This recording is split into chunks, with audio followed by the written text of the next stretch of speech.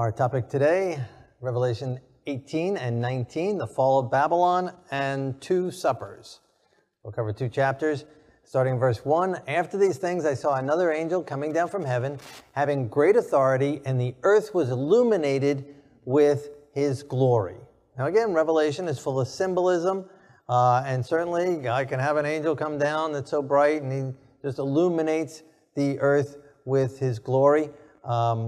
But I think it's more of the illumination of God's word, giving honor to God and teaching God's truth that illuminates or educates or teaches or inspires the world, right? The gospel going to all the world, right? When this gospel is preached in all the world, then the end shall come. And we'll see that's what is in these two chapters, the end of the world. And so God could use an angel, but he could have used an angel at any time. But he chooses to use us. That's been how he's been doing it down through the ages, and I believe that's what he'll do in these last days. And he cried mightily with a loud voice, saying, Babylon the Great is fallen, and has become a dwelling place of demons, a prison of every foul spirit, and a cage of every unclean bird. Right? And that's part of the message that God has called us to preach. Preach God's truth, preach the Lamb, and to preach God's glory in heaven, but also to warn people of Babylon, the falsehoods, and that it is fallen, right? And so in order for something to be fallen, and it says fallen twice, Babylon is fallen. In order for it to be fallen, what position did it have to be before it fell? Upright, right? Standing upright. And so it was at one time in a good position, and it has fallen. And we saw that in 2 Thessalonians chapter 2, that before the coming of the day of the Lord, a falling away would happen first, and the man of sin would be revealed before the coming of the Lord, right? And so we're before the coming of the Lord. We're here in these last days, but a falling away has happened. So Babylon has fallen. Babylon's confusion, right? The confusion of the world, mixture of truth and error, mixture of doctrines, and that is the problem, right? When Satan, as the serpent came to Eve, he quoted God, and yet he insinuated his lie. Same thing when he tempted Yeshua in the wilderness. He was quoting the Bible. He was quoting the scriptures, and yet with his own little twist to it, or leaving portions out, right? And so it's truth mixed with error that Satan uses, and that's a definition of Babylon. Babylon comes from Babel, when the languages were confused. So we got this confusion of doctrines, this infiltrating of truth and error.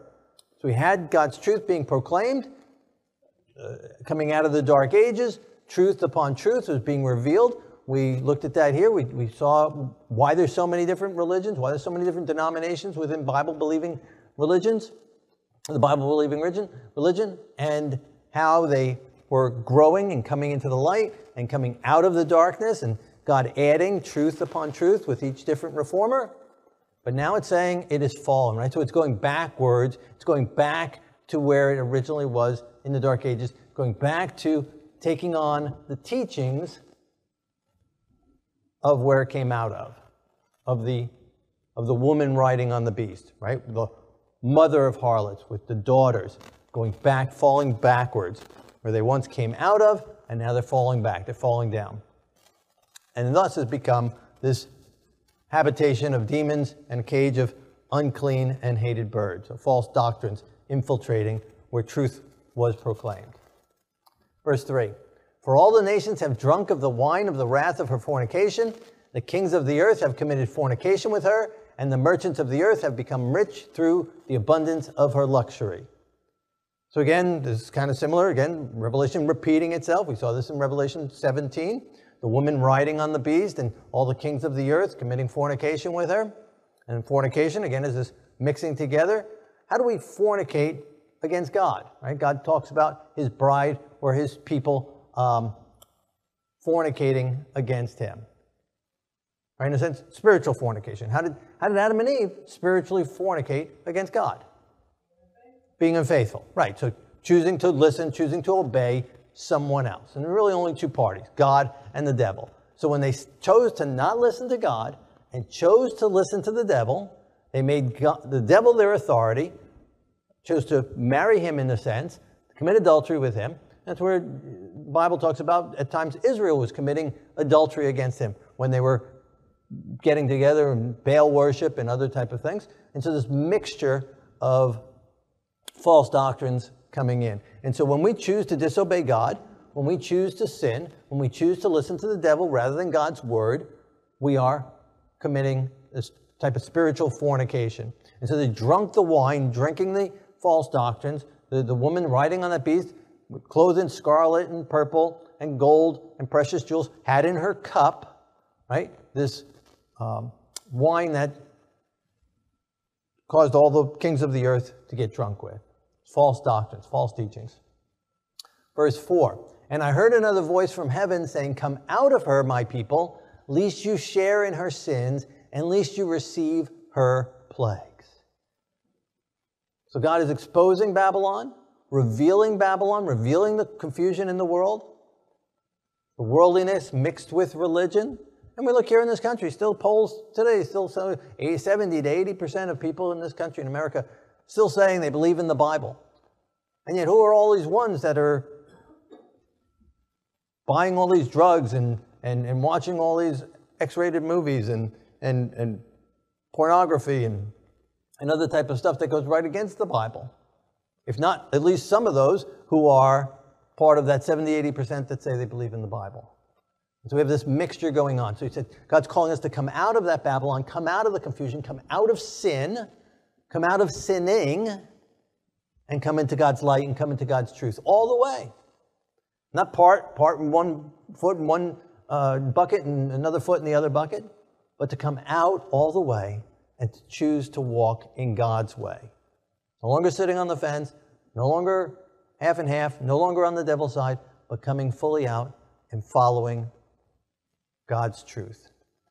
Right? And as we shared, why there's so many different denominations. Again, each truth was being revealed, but God wanted everyone to continue to grow with the truth, and yet as a truth was revealed, a portion of that group said, no, we're staying right here. Even though more light is being revealed, we like it where we're at, and we'll stay right here. And so God revealed more truth, and so some went into that, and then God revealed more truth and more truth and more truth as he continue to come into his truth. And so God's calling us to come all the way, not just halfway, not just portion of the way, but to come out. Otherwise, we partake of the plagues. So to come fully out of Babylon, into full God's light. And so people wonder, so why are there so many different numbers? It's because basically we don't all agree. Right? That's why it is. Everyone thinks they have a better way to make pizza, or a better burger, right? That's why there's different restaurants. Right? And so there's different congregations all over the place because each one feels it has different light than the other guys. Different truth to reveal or a different way of revealing it. And so if we're going all over the place or listening to different preachers online or on TV or on radio that's teaching all different stuff, and they're not in agreement with each other, and you have that mixture together in our minds, what do you call that? It's a form of confusion. It's a form of Babylon.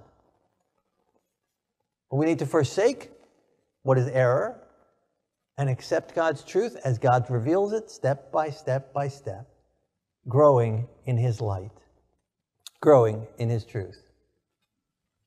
Verse 5, for her sins have reached to heaven, and God has remembered her iniquities, rendered to her just as she rendered to you, and repay her double according to her works. In the cup which she has mixed double for her. In the measure that she glorified herself and lived luxuriously. I can't get that. Anyway, lived a whole fancy rich life, right? In the same measure, give her torment and sorrow. For she says in her heart, I sit as a queen and am no widow and will not see sorrow. So she has no guilt. She's sitting there, I'm okay, and I am no widow. I am no widow. Now, why does she say she's no widow? If she's not a widow, what does that mean? If someone's not a widow, what does that mean? What are they saying? Still married. Yeah, still married. My husband has not died. I'm still married. I'm still a believer. I'm still under the name. I'm still under his name. The Bible talks about 10 women saying they want to be under his name, but they want to wear their own apparel and eat their own food. We want to live the way we want to live, but we just want your name. And that's what she's saying here. I'm still okay because I'm still under this guise. I'm still under this name. I still profess to believe in the Bible. I still profess to follow the Bible, even if my life and actions don't follow it. I'm not going to see any sorrow. No judgment's going to come to me. I'm okay. You're okay. We're all okay. There's no judgment. There's no sin. There's no right. There's no wrong. Laws have been done away with. It's just under grace, just under mercy. God loves us. God loves us. That's all that matters. I'm not going to see any judgment. I'm sitting as a queen. I'm married to him. Now, if she's also not a widow, then that means her husband has not died. And yet Yeshua has died. And he died for our sins. He died to pay the punishment for our sins. So there is sin, there is right, there is wrong. If he could have just wiped out the law of God, then there's no need for him to die. There's no punishment for sin if he can just wipe out the law, because if there's no law, then there's no sin. But that's not what he did. He took responsibility and paid the price so that his law can be established and maintained and upheld. He has forgiven our past. And then he pours out his Spirit upon us so that he can transform us and change us. Not just sitting as a boastful widow, but if we remain attached to the false doctrines, then we will receive the same plagues, the same problem, rendered to her just as she rendered to you. We will be repaid double for her works with her. Come out of Babylon is the call. Verse 6, therefore her plagues will come in one day, death and mourning and famine, and she will be utterly burned with fire, for strong is the Lord God who judges her. God does judge, and he judges based on right and wrong, and right and wrong is based on the Word of God, it's based on the Bible, including what he wrote in stone. Immovable, unchangeable. Her plagues come in one day. Now, whether that's a prophetic day, now these events haven't taken place yet, right? Almost all of Daniel and Revelation has already taken place, but now we're here at the very end, and these are just some of the last things that need to take place. This final judgment upon Babylon.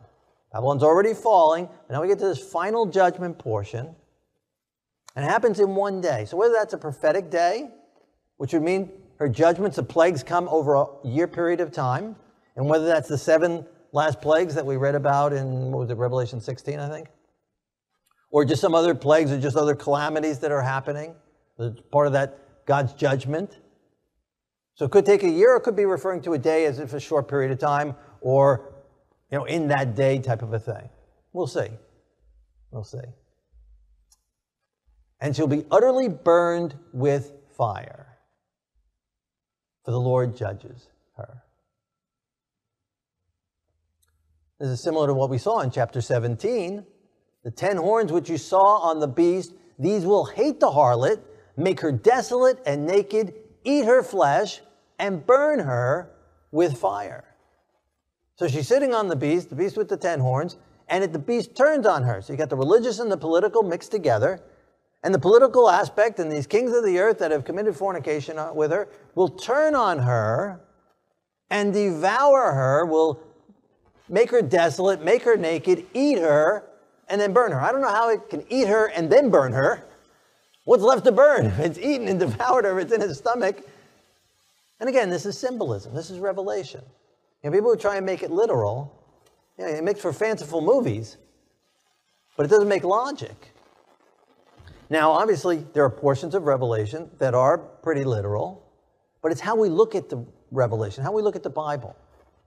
We look at Revelation as primarily symbolic, and then we find the answers to the symbols. Where? Where do we go to find the answers to the symbols, the definition of the symbols, the interpretation of the symbols? In the Bible. So we go for the rest of the Bible, and Revelation is something like 80 or something percent quotes and analogies from other parts of the Bible. So we go to the rest of the Bible to understand the rest of the Bible. So again, if the first part of the Bible is old, done away with, not important anymore, then we won't understand Revelation. So we go to the rest of the Bible to understand it, the spiritual application. Unless something is very clearly, literally said. That's how you look at Revelation. You need to go in with that aspect, that it's primarily spiritual, primarily symbolic, and understand the symbols to understand the reality that it's talking about. It's clothed or written in code, and God gives us the understanding of the code. But if we come into Revelation with the assumption that it's literal and chronological, and only some portions that are obviously, really fanciful symbols, then again we'll come up with the wrong interpretation. You need to come expecting it to be symbolic and to find the interpretation for it instead of expecting it to be literal. And the same with the rest of the Bible. The rest of the Bible, like let's say the Gospels, we look at those primarily literal unless it's very clearly symbolic, like a parable that Yeshua is telling. And then we have to understand that in the symbolic form that it's meant in. And so how we look at Revelation will determine how we will understand it, and whether we will understand it correctly or wrongly. So here again, obviously, and here she's burned with fire in chapter 17. And then she's burned with fire again in chapter 18. How could you be burned twice? If it's chronological. But it's not chronological. Revelation is cyclical. It's repeating itself over and over and over again. Daniel 2, and then it's repeated again in Daniel 7, and then repeated in other chapters of Daniel. So each portion going back and reviewing with more details. So we come into understanding Daniel and Revelation from the aspect that it's chronological. And again, the beast is judged 7 or 8, 9, 10 times. Over and over again. Burned and burned and burned and burned. But if we look at it as repeating itself, we come up with a better conclusion. So it's how we come to it and how we look at it. That's very crucial and important. And especially when they try and make it chronological and take it all and squeeze it all into 7 years. And 7 years at the end of time. Instead of historically. So here again, chapter 17 is telling us that this part of this fall, they're committing fornication with her, they're matching with her, they're loving her, this unity together, this world unity together, and then it all falls apart. And they turn on her, eat her flesh, and burn her. Back to Revelation 18, in verse 9. And the kings of the earth who committed fornication and lived luxuriously with her will weep and lament for her. And when they see the smoke of her burning, again, burning, she's burning again, they ate her, burned her, standing at the distance for fear of her torment, saying, alas, alas, that great city Babylon, that mighty city, for in 1 hour your judgment has come. So a verse or so before it said, in 1 day the plagues will come upon you, but in 1 hour your judgment has come. And again, that can be just talking that very quickly, the last day events will be rapid ones, or it can be, again, the symbolism, year for day principle, and thus it be about 2.5 weeks that the judgment, the final judgment taking play on her, the turning on her, and the collapse of the whole thing taking place within just a 2-week period of time, which again, very rapid. Verse 11, the merchants of the earth will weep and mourn over her, for no one buys her merchandise anymore, merchandise of gold and silver, precious stones and pearls, fine linen and purple and scarlet, silk and scarlet, every kind of citron wood and every kind of object of ivory, every kind of object of the most precious wood, bronze, iron, and marble, cinnamon and incense, frankincense and fragrant oil and wine and oil, fine flour and wheat, cattle and sheep, horses and chariots and bodies of souls of men. Right? So they stop buying from her. She's talking about a financial collapse taking place. So they turn on her, they hate her, eat her, strip her naked, expose her, burn her, and also stop buying with her. It's a whole financial, no one's buying their merchandise anymore. So people say there's going to be a financial collapse. You look at the Bible and go, oh, yeah, that seems about right. Now, if they're predicting it's going to be on a certain day, on a certain Rosh Hashanah, and it came and it went and it never took place, you can say, oh, they didn't know what they were talking about. And maybe they don't know what they're talking about at all regarding prophecy. But yes, there will be a whole financial collapse of the systems as we know it now. Verse 14, the fruit that your soul longed for has gone from you, and all the things which are rich and splendid have gone from you, and you shall find them no more at all. The merchants of these things who became rich by her will stand at a distance for fear of her torment, weeping and wailing, saying, Alas, alas, that great city that was clothed with fine linen, purple and scarlet, and adorned with gold and precious stones and pearls. Right? So again, same analogy, taking us back to Revelation 17, that woman riding on the beast, clothed in purple, scarlet, adorned with gold, and precious stones and pearls. Talking about the same. Here it's referred to as Babylon, there it's referred to as a woman. So here it's referred to as a city, there it's referred to as a woman. Right? So but it's different analogies, but it's talking about the same thing. Again, over and over again. You get different aspects of it, different descriptions of it. Different descriptions of its destruction. Burned, devoured, eaten, trampled, stone coming and crashing it and destroying it. All these different analogies. Is that going to happen all these different ways? The stone's going to be coming and beasts eating it and fire burning? Or just saying it's going to be destroyed? I think it's just going to be destroyed. Verse 17, for in 1 hour such great riches came to nothing. Every shipmaker and all the travel by ship, sailors, and as many as trade on the sea, stood at a distance and cried out when they saw the smoke of her burning, saying, what is like this city, this great city? And they threw dust on their heads and cried out, weeping and wailing, and saying, Alas, alas, that great city, in which all who had ships on the sea became rich by her wealth. For in 1 hour she is made desolate. So 3 times it says 1 hour. Which I think is significant. It's repeating it, just like Babylon's fallen 2 times. Now here 3 times in 1 hour. So again, either very rapidly, indicating that over and over again, or that in 2 weeks, the whole thing just totally collapses. All type of trade and merchandise and travel, everything just collapsing and falling apart. Which makes sense because we read in Revelation 16, again, I believe it was, where the Euphrates River is dried up. Right, in the 6th plague. And we saw that as, again, symbolic, not a literal Euphrates River drying up. That already happened, as the literal Euphrates River went through Babylon, and Cyrus dried it up so that he can march his army inside, and Babylon fell. And so that literal, referring to the spiritual at the end, the support system. Babylon was supported by the water. If you don't have water, you're in big trouble. And so the support system dries up, and that's what we're seeing here. They turn on her, they weep and wail, and not going to buy from her. Everything collapses. The support system dries up, which brings about the fall, which brings about the collapse. And in Revelation 16, when it said the Euphrates River dries up, it prepares the way for the kings of the east to come. And that's not China or Russia, but again, that's the coming of the Lord. And we're going to see that in just another few verses.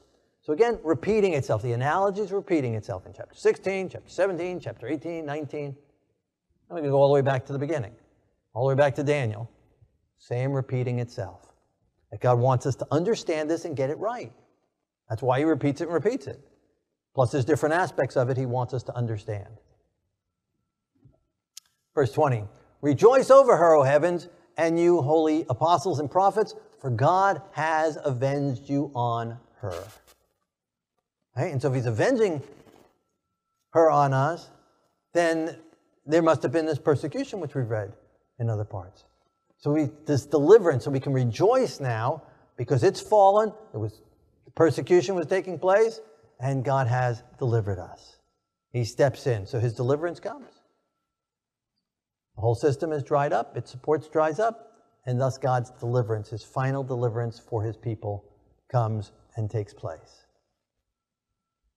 And again, simultaneously, fall of the wicked and deliverance for God's people. Revelation 18, verse 21. Then a mighty angel took up a stone like a great millstone and threw it into the sea, saying, Thus with violence the great city, Babylon, shall be thrown down and shall not be found any more. The sound of the harpists, musicians, flutists, trumpeters shall not be heard in you any more. No craftsman or any craft shall be found in you any more. And the sound of the millstone shall not be heard in you any more.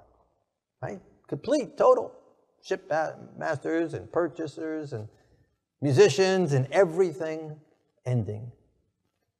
Verse 23, and the light of the lamp shall not shine in you any more, and the voice of the bridegroom and the voice of the bride shall not be heard in you any more. For your merchants were the great men of the earth, For by your sorcery all nations were deceived, and in her was found the blood of prophets and saints and all who were slain on the earth.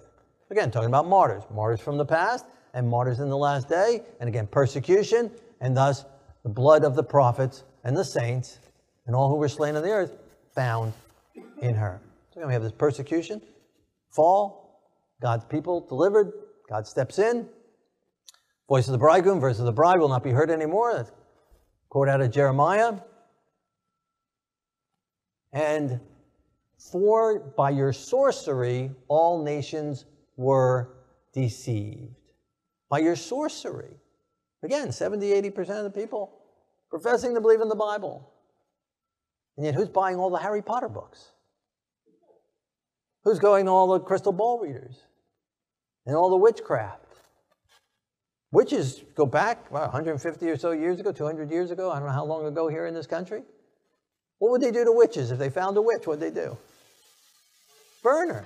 Yeah, now I'm saying that's a good thing, but the difference has taken place. Now they make TV shows, even when I was a young kid, Bewitched, and all these, witches are now nice and pretty, and even more so now, they make her even better and more accepted, and then people desire it. Libraries and schools encouraging kids to read books with sorcery and witchcraft in it. By your sorceries, all the nations were deceived. So again, this mixing. Believe in the Bible and read Harry Potter. Or go to movies or TV shows or other books that teach and encourage witchcraft, sorcery, crystal balls, palm readings, horoscopes, all other kinds of horrible things, and mixing it together. Maybe not in the same day, maybe not in the same plate, but one foot in one foot in the other. Come out of Babylon, come out of these confusions. Now the word sorcery there in Greek is the same word that we get pharmaceutical from. It's also drugs. By your pharmaceuticals, all the nations were deceived. And we see that happening too. For every little ailment, here's a drug. And of course, every drug has a side effect. And every drug affects the brain in some way, shape, or form. And so we're encouraged to take drugs. I remember my grandmother, after my grandfather died, she went to the next doctor's visit, or next scheduled regular checkup, and he asked how she's doing, and she said, I'm feeling, down, I'm discouraged, I'm depressed. And so he prescribed some antidepressants for her. Well, it's normal and natural to be depressed if your spouse of over 50 years died. You don't need to treat that. You don't need to drug someone up so they don't grieve properly. It's normal and natural to be sad when we experience losses like that. And you work your way through it. You grow through it. But that's our system. We just drug people up. Instead of treating the body holistically and healthfully, we're just prescribing drugs for everything. Child is a little jumpy, give him some drugs. And not just the pills, the over-the-counter drugs. Tobacco, caffeine, alcohol, marijuana is becoming legal in a lot of places. Drugging us up and deceiving the world. If our brain is not clear, then how are we going to understand God's Word? How are we going to receive the messages of the Holy Spirit speaking to our hearts and minds? So Satan is deceiving the world by drugging us up and getting us to buy into all kinds of satanic sorceries. And that's exactly what the Bible predicted long before there were any of these drugs like we have today, in situations like we have today, to the extent it has today. But God predicted it. He saw it. He saw it down to our age and knew it. Now to chapter 19, verse 1. So that was the fall of Babylon, what happens to the wicked, eaten and burned. Now chapter 19, verse 1. After these things, I heard a loud voice of a great multitude in heaven saying, Alleluia, salvation and glory and honor and power belong to the Lord our God. For true and righteous are his judgments, because he has judged the great harlot who corrupted the earth with her fornication, and he has avenged on her the blood of the servants shed by her. And again they said, Alleluia, her smoke rises up forever and ever. So a review of what we just read, right? The martyrs and the persecution and the fall, and in heaven, all the angels and everyone around God's throne are praising God because of his judgments that he judged. Judgment is part of God's love and righteousness. The 24 elders and the 4 living creatures fell down and worshiped God who sat on the throne, saying, Amen, hallelujah. And then a voice came from the throne saying, Praise our God, all you his servants and those who fear him, both small and great. And I heard, as it were, the sound of the great multitude and the sound of many waters, as the sound of the mighty thunder, saying, Hallelujah, for the Lord God omnipotent reigns.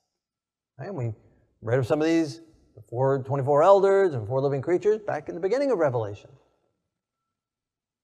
praising God around God's throne. Verse 7, let us be glad and rejoice and give him glory, for the marriage of the Lamb has come, and his wife has made herself ready, and to her it was granted to be arrayed in fine linen, clean and bright, for the fine linen is the righteous acts of the saints. So the marriage supper of the Lamb. The bride has made herself ready. So what is the Lamb waiting for? What is the bridegroom waiting for? Has he got cold feet? That he doesn't want to have the marriage? That he doesn't want to have the supper? The caterer is not ready yet? The table's not set yet? What is he waiting on? Us. He's waiting for the bride to get ready. And the bride is the one sitting there, oh, I got to make my hair a little better. Oh, my dress is a little wrinkled. Oh, I got to go polish my shoes. Oh, I'm not ready yet. Has spot and wrinkles. But when God's people come out of Babylon, not only the spiritual confusion, not only the theology, but out of sin, leave the devil and follow God wholeheartedly, 100%. And thus is then covered, and stand before God, who is able to keep us from falling and present us without spot or wrinkle before the throne of grace. Clean and bright,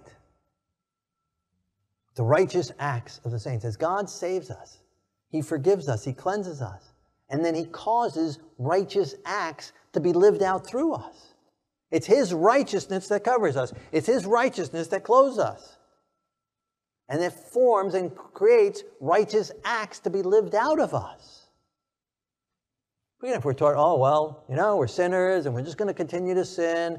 We need to strive harder. We need to continue to strive. We need to continue to try. We're never going to attain it, but we got to continue to try. And I've heard that way too many times. It's crazy. Then why try? It's like being a hamster on a little wheel. Just keep trying, just keep running, just keep running, just keep running. You're never going to attain it, but just keep running. No, he is able to give us victory. When we tell an alcoholic, well, you're just going to be an alcoholic the rest of your life, and you're going to keep drinking and keep on falling and keep on losing your job and showing up late and beating your wife, but just keep trying. And just keep confessing, and God will keep forgiving you. No, we tell him God can give you victory over that stuff. And if he can give us victory over that, he can give us victory over gossip, and give us victory over anger and bitterness and resentment and pride. He can give us victory over all things, because his blood is powerful enough to cleanse us of all unrighteousness. And his Holy Spirit is powerful enough to come inside us and live in us and out of us his holiness, giving us victory to victory. And so when God's bride takes this and takes it seriously and is clothed with his righteousness and shining brightly for him, like that angel shining with his glory and letting glory be revealed to all the world, when his bride is ready, his glory will shine forth, his word will go forth, and this gospel will go to all the world. And when the gospel goes to all the world, people will be coming out of Babylon. But those who refuse to come out of Babylon, what will they do? They'll get angry and they'll persecute the messengers and enforce their way more and more. And then persecution, and then God comes with his deliverance. That's all that's left. Not much left that take place. But it's all dependent on the bride getting ready. That's what he's waiting for. He could have come long before this. He keeps on heating up the food there in the supper, waiting for us. Keeps that microwave going, waiting for us. Waiting on God's people to surrender all. Not to keep trying, not to try harder, but to surrender, to give up, and let God work in us and out of us.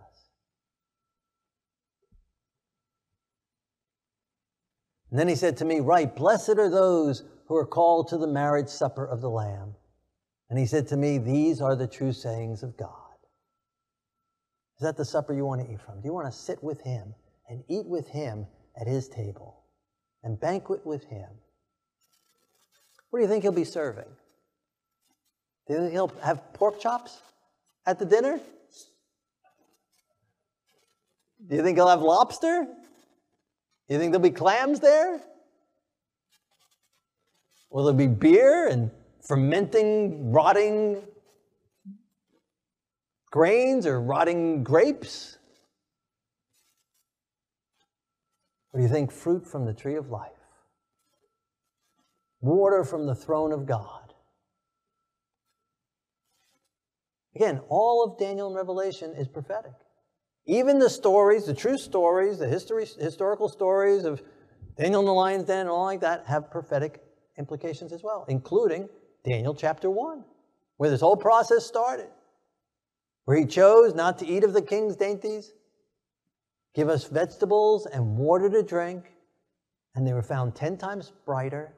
Their mind was clear, not deceived with sorceries and drugs. Their mind was clear, their bodies were healthier. And then after the whole time of going through the process in the king's preparation, comes before the king for their testing and proved, what was it, 10 times or whatever, smarter and brighter and better than all the other, not only the students, but everyone else in the kingdom. Wants our minds to be clear, our bodies to be filled with the temples of the Holy Spirit. And he wants us to treat God's body rightfully. I mean, it's all going to just turn to dust anyway and be changed when we go up into the heavens anyway. So it's not for long life per se, but it's for long service. We can be healthy and happy serving the Lord and being fruitful and strong in his work. Take care of what he has lent to us to use as his tool, as his instruments for spreading his gospel, for spreading his truth. And it's in preparation for what we're going to eat there. Might as well get used to it now. The marriage supper of the Lamb. And I fell at his feet and worshipped him, but he said to me, "See that you do not do that. I am your fellow servant of your own brethren who have the testimony of Yeshua. Worship God. For the testimony of Yeshua is the spirit of prophecy." So having the testimony of Yeshua is understanding prophecy correctly. The gifts of the Spirit, including the gift of prophecy, to discern it properly, to listen to God's word, and to hear him speak to our souls.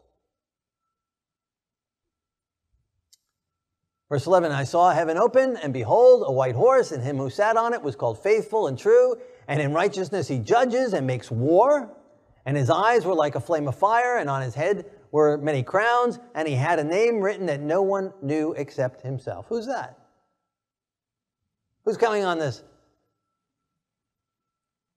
white horse? That's Yeshua. Yeshua's coming. And so again, if it's chronological, well, then he's come so many times already. He's coming, he's coming, he's coming, he's coming, he's come. But it's just repeating itself. And again, when he comes, he's destroying the wicked. He's coming to make war. He's coming to deliver his people. Hallelujah. You have delivered us. You've judged Babylon. And so he comes and he does his war. He makes war. Euphrates River dried up. The whole support system dried up. Kings of the earth have turned on Babylon. The merchants are wailing and backing off and not purchasing anymore. As it collapses, it falls and prepares the way for the king of the east to come from the east, like lightning shining from the east and goeth to the west, so also shall be the coming of the Son of Man. Then verse 13, and he was clothed in a robe dipped in blood, and his name is called the Word of God. And the armies of heaven, King of kings, clothed in fine linen, white and clean, followed him on white horses also. He's on a white horse. They're coming on white horses. All of heaven is emptied out, and out of his mouth goes a sharp sword, that with it he should strike the nations. What's the sharp sword? The Word of God. That's what he's called, the Word of God. And with the Word of God, he judges. We will be judged by the Word of God. We will be judged by the testimony. We will be judged by the laws of God. Right and wrong is explained in the Word of God. The whole Word of God. Not just small 25% or 20% of the second part, the last part. The whole Word of God. He comes riding with all his angels with him, coming in his deliverance, to take his people to heaven. The Lord himself does ascend with all his angels and gather us from one end of the earth to the other. We'll meet him in the air, and he judges the wicked, makes war upon the wicked simultaneously. And again, we've seen that over and over again. And here again, this chapter repeating itself. Verse 15, he himself will rule them with a rod of iron, and he himself treads the winepress of the fierceness of the wrath of God Almighty. And he has on his robe and on his thigh a name written, King of Kings and Lord of Lords. So the way has been prepared for the King, who's over all the other kings, who's coming, and his deliverance, the Lord over all. He's coming.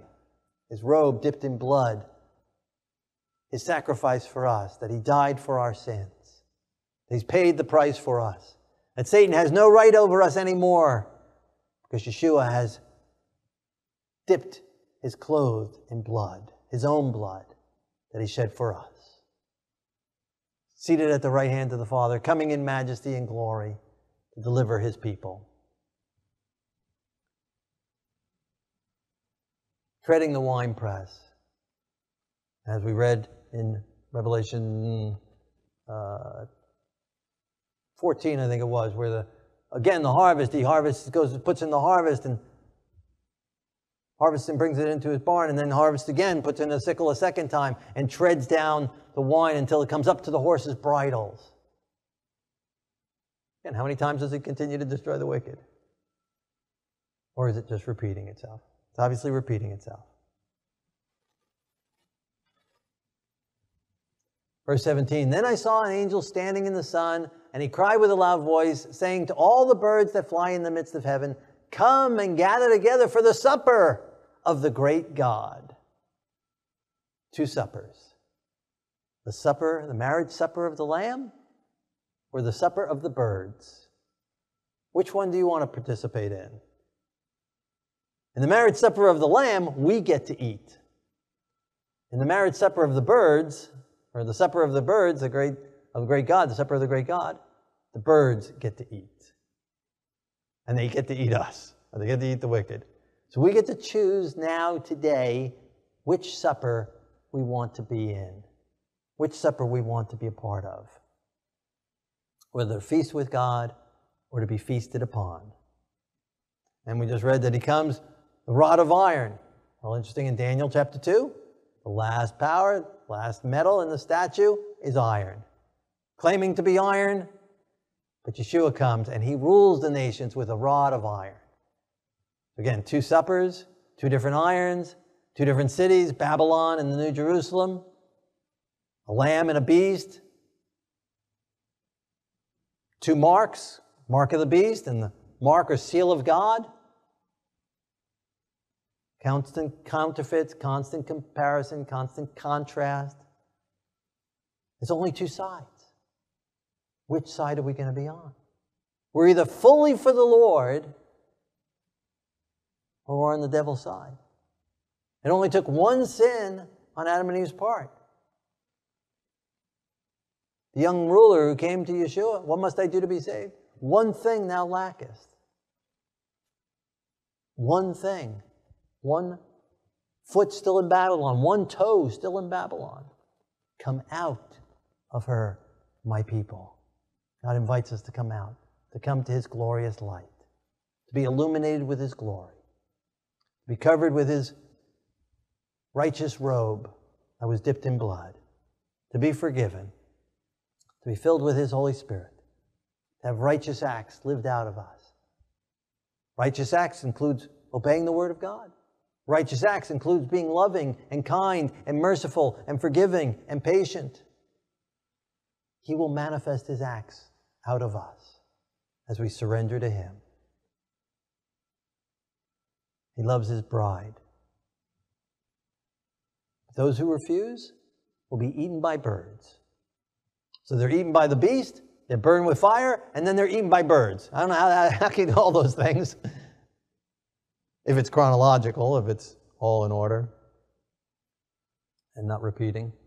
Verse 18, that you may eat the flesh of kings and the flesh of captains and the flesh of mighty men and the flesh of horses and the flesh of those who sit on them and the flesh of all people, free and slave, both small and great. Right, so the birds are going to eat them all. So it's all destroyed at his coming, at the coming of the Lord, when he comes with all his angels, comes on the clouds, comes on his white horse, comes to deliver his people. The wicked are destroyed, eaten, burned up, killed, devoured with the brightness of his coming. So many different ways the Bible describes it. Simultaneously. All people. Everyone. There's no one left. And I saw the beasts and the kings of the earth and the armies gathered together to make war against him who sat on the horse and against his army. And then the beast was captured, and with him the false prophet who worked signs in the presence by which he deceived those who received the mark of the beast and those who worshipped his image. And these two were cast alive into the lake of fire burning with brimstone. Now we just read that they all get eaten by birds. How do they make war? Again, it's not chronological. Revelation is topical. He explains the topic to its end, and then he goes back with more details, over and over and over again. And here's just another example of that, even within the same chapter. He described how they end, and then he said, but just before they end. He didn't say that, but basically that's what he's saying. So before they end, they make war. And how do they make war? He's coming to make war again on them, and how are they making war on him? This is the Armageddon. How are they making war on him? They can't get to him. What you've done to the least of them, my brethren, you've done to me. Paul, why are you persecuting me? How am I persecuting you? Who am I persecuting? By going to Damascus and arresting my disciples. So they make war on God's people. They persecute God's people. And thus, again, now here he's just kind of summarizing it, conclusion, repeating it and just concluding it in very tight. So they go make war, and he delivers them, and he captures them, and he burns them. After they were eaten and burned and eaten again. So eaten by the beast, burned, eaten by the birds, and now burned again. If you try and make it chronological, if you try and make it literal and chronological, you've got a very fanciful movie that'll sell maybe millions and make a nice, interesting book, but it would not be biblical truth. Verse 21, and the rest were killed with the sword which proceeds from the mouth of him who sat on the horse, and all the birds were filled with the flesh. Again, if it's chronological, they're killed again now, and eaten again now. But it's just the emphasis, like saying 3 times, 1 hour, 1 hour, 1 hour. It's just the emphasis. God comes and he will deliver us. Now for us, we sit comfortably in this day and age. We don't feel that need for that deliverance like that. But you look at the majority of Earth's history, especially the Dark Ages, under persecution continually, the racks and the burnings and the dipping in the water and the hardships and the sickness and the disease and the ignorance. And having to pay to get your forgiveness of sins and being oppressed in every way, shape, or form. The leaders are going around in purple and scarlet and gold and precious stones, crying out for deliverance. And God's word is giving the assurance over and over again. Deliverance is coming. Deliverance is coming. Deliverance is coming. Don't worry, I am coming back. I will pay them back. I will deliver you. I will set you free. I will bring about justice. I will bring about judgment. They will not get away with it forever and ever. It's such an important, strong theme in the Scriptures, thus it's repeated over and over and over again. And again, as we've seen in this section, Revelation 18, 19, like in all the other sections, it concludes, it comes to a highlight, it comes to a pinnacle at the coming of the Lord, at His second coming. As we've seen in all the chapters thus far, all the sections thus far. Daniel 2 ended there, Daniel 7 ended there, 8 and 9 ended there, 10 through 12 ended there, Revelation 2 and 3 ended there. They all end at the coming of the Lord. They've all been repeating themselves until we got to chapter 12 of Revelation. Then it laser focuses just on the last days and takes us to the Lord's coming, which leaves us with only 2 sections left. And so He has come.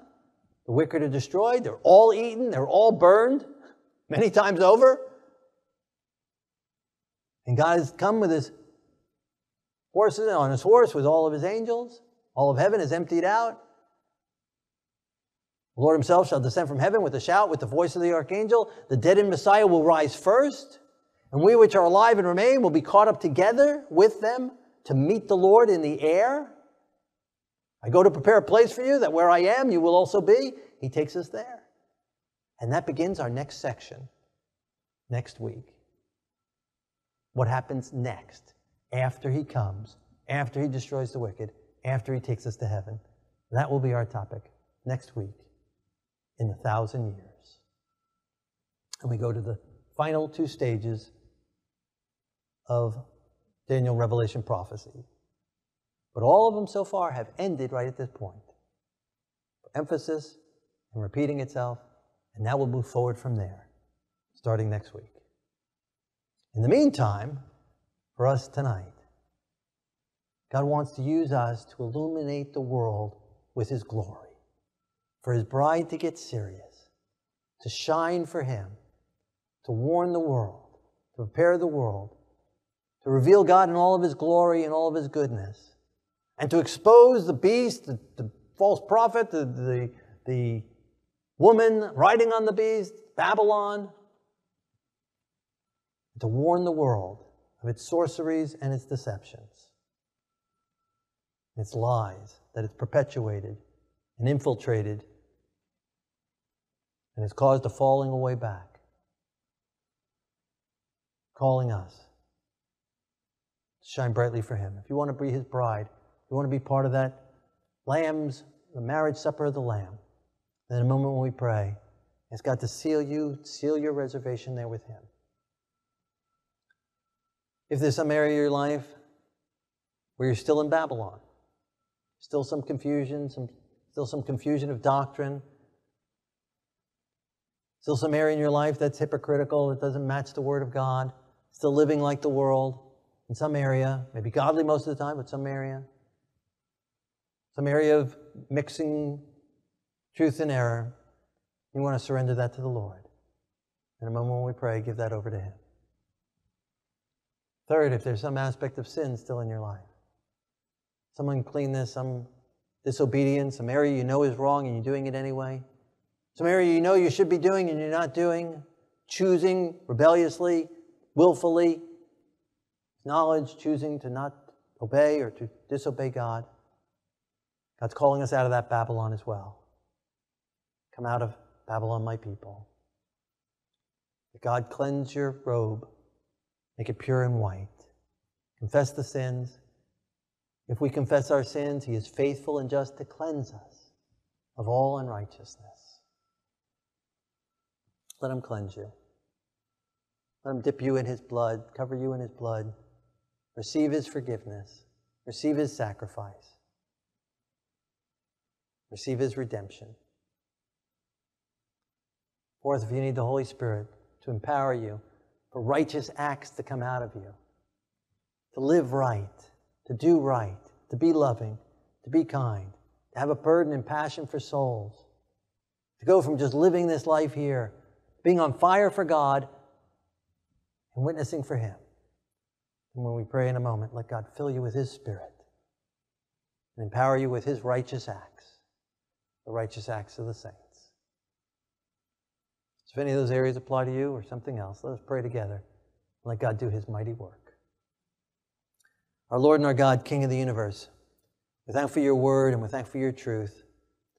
Live in us and out of us for your honor and for your glory. Thank you for your cleansing. Thank you for your sacrifice. Thank you for your final judgment that will take place on the wicked. Use us in warning the wicked so that there'll be less of them, that others will come out of Babylon. Bring us out and bring others out as well. Thank you for preparing the supper for us. Fill us with your Spirit and cleanse us. Prepare us for that wedding with you. In Yeshua's holy name, amen.